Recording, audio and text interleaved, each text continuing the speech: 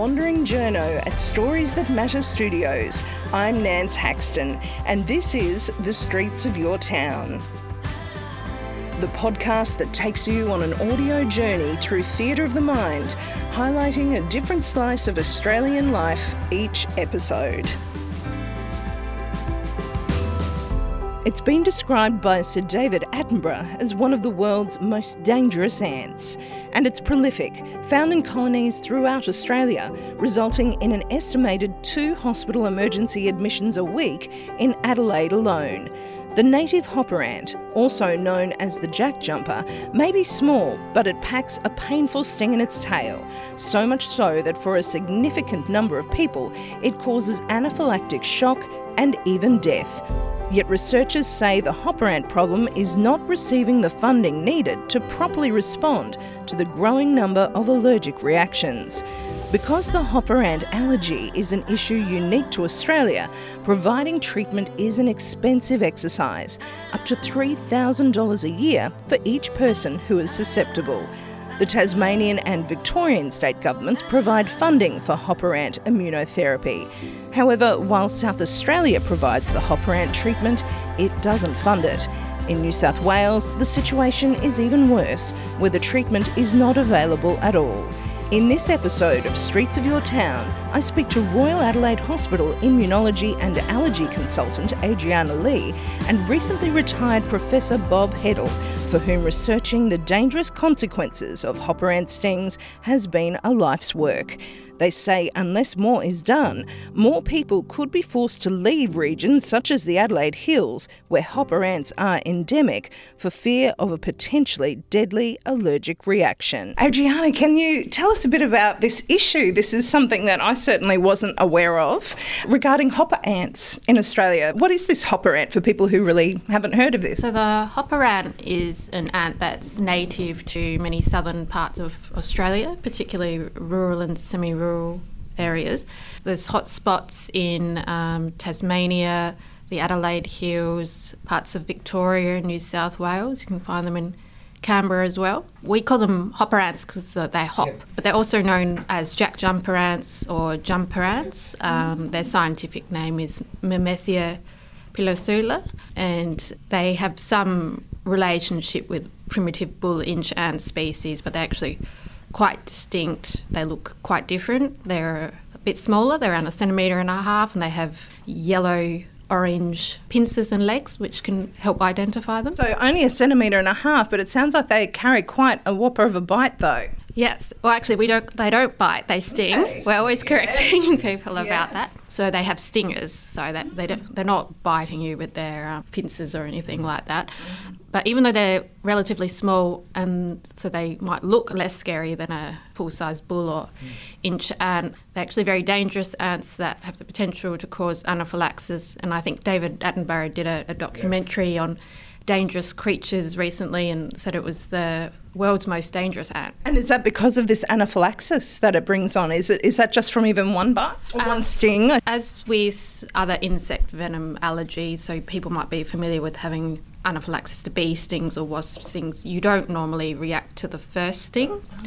You actually have to be stung at least once and usually multiple times for the body to develop allergic antibodies to the venom. And so it's usually on subsequent stings that you have the risk of developing anaphylaxis. Well, just when you think you'd be getting used to it, perhaps, and that's when the risk, is that right, Robert? You wouldn't have thought that, would you? About a third of the stings are multiple, though, which is a problem. And the venom varies from 2 to 10 micrograms, which isn't very much venom, but bee stings are 50 to 100. They pack a wallop in terms of allergenic material. Has this become more of a problem in recent years? We don't know that, really. We recognise as a problem increasingly, and how much it's increased recognition and how much it's increased incidence is matter of debate. But certainly you're getting quite a few people. How many people have come through with this anaphylaxis from the hopper ant? Mostly from the Adelaide Hills, but also the coastal regions, the Great Australian Bight, peninsulas. It's about a third of our workload, I think, in total. So, and bee stings are about 60%, so it doesn't leave much else. I think you were mentioning there's quite a high number of anaphylaxis cases. I think it was about 10,000, was that right? Yeah, about 10,000 people have had anaphylaxis, let alone generalised reactions, anaphylaxis to it. So that's a lot of people. Yeah, it is, and that's probably a conservative estimate.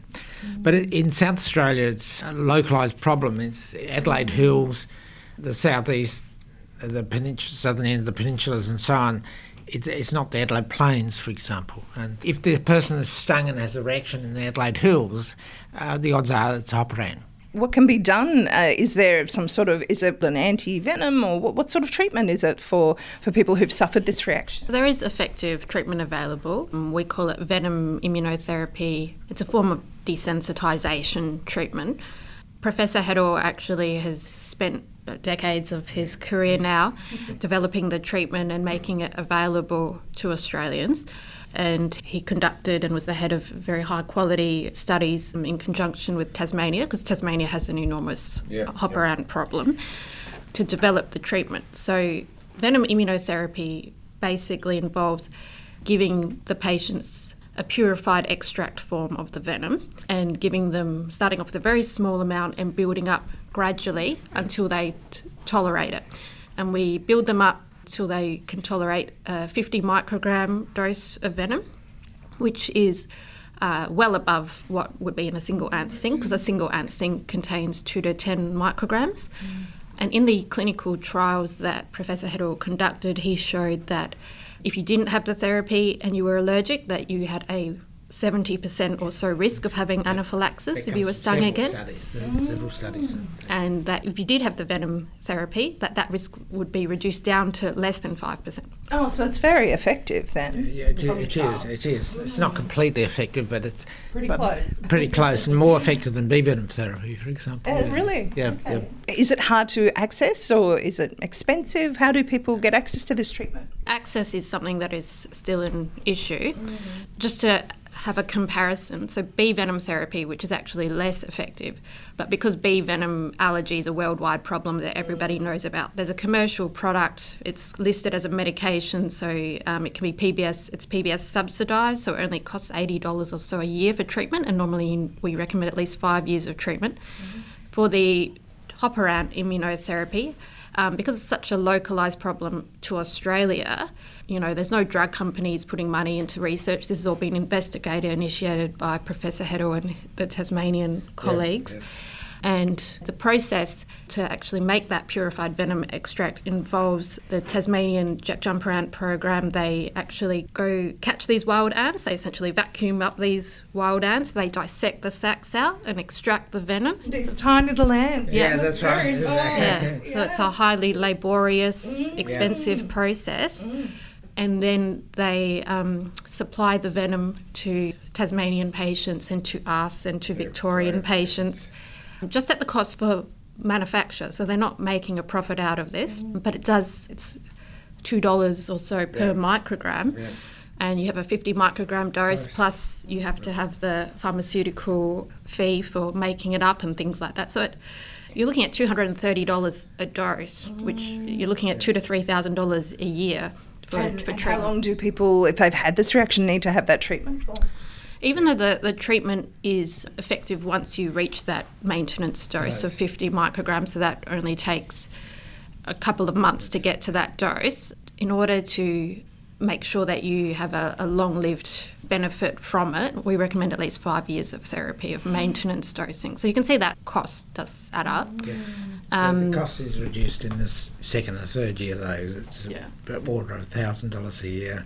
Around $3,000 in the first year and a couple of $1,000 thereafter. It's still a significant expense, isn't it, for people? And if they've had anaphylaxis and low blood pressure, we recommend indefinite therapy. So, but that can be as much as alternate months. So it costs reduced. Yeah. So it could be a lifelong issue for some people that they always have this sensitivity to that Hoperan. Yes. Unless they move out of the exposed area. That has actually been an issue. Some people have really had to even consider moving or have moved just because they can't afford that long-term risk? We have heard of several cases of patients living in the Adelaide Hills who have moved because of the problem and them developing allergy to the hopper ants. And in those cases, I think they weren't aware that there was a treatment available. So even we had a patient meeting recently in the Hills, and a lot of the residents said actually they didn't know about the problem when they moved there. It's not really, even the GPs don't all know about the problem.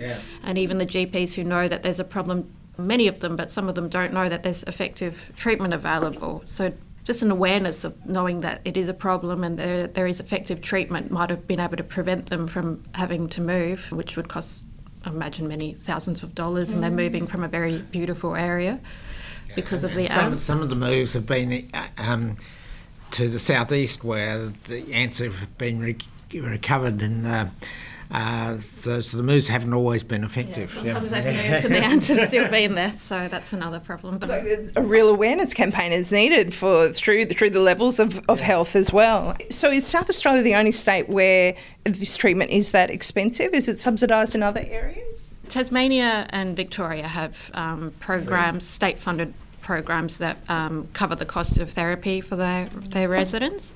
Though that said, some places like New South Wales and the ACT, the treatment's not even available there. No. Oh, wow. So people who have that allergy, it's even more of a problem for them there. We have had referrals from New South Wales asking us to treat the patients, but it's not feasible to do it interstate like that. So we're intermediate. The cost of venom is not zero here, but on the other hand, the treatment is available.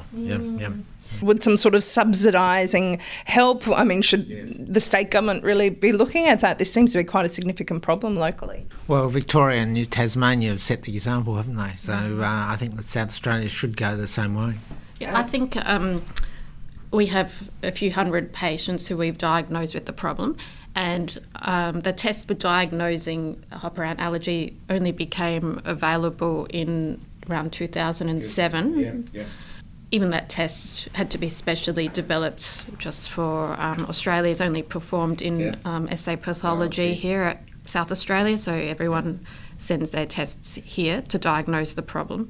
But even though we have a few hundred people who have been diagnosed, we only have around 50 or so on treatment, and 20 of those are subsidised through trial treatment. So you can see that I think the cost is a significant barrier to patients being able to undertake the therapy. And even though death from venom anaphylaxis is rare, it does occur.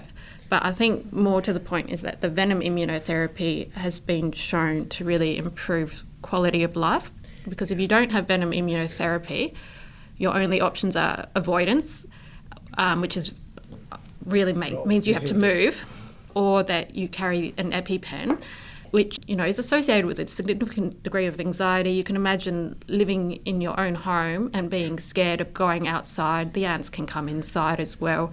And so the treatment really gives patients very important peace of mind, and they don't have to carry their EpiPen. I think patients find it high value when they are able to undertake it. We carry the EpiPen until they have one or two stings, don't we? And but in a sense, it's not necessary once the maintenance dose covers us and covers them. It's the minor chance of reaction. It sounds like it's quite an endemic problem. It doesn't sound like we're getting rid of the hopper ants anytime soon. No, we had an environmental consultant who she believes the problem might even be increasing and that they're spreading.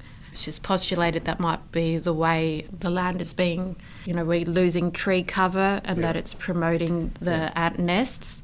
The ants like hot, dry weather, and so whether climate change is contributing is also a possibility, but they're certainly not leaving or reducing. And so the treatment is really important. Yeah, it is, and the point's a valid point that reducing the overhead cover of trees and so on is probably... It's probable to increase numbers, So from here, will you be doing more lobbying with the government, or what's the next step, do you think?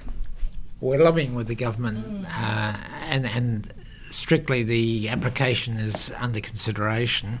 We keep on lobbying until we get the result. I mean, it's a localised, unique problem, but it's not a rare problem. Yes. And I think what we would really like to do is raise awareness of the problem, and so that people who are living in affected areas are aware that it's a possibility to develop allergy to these ants.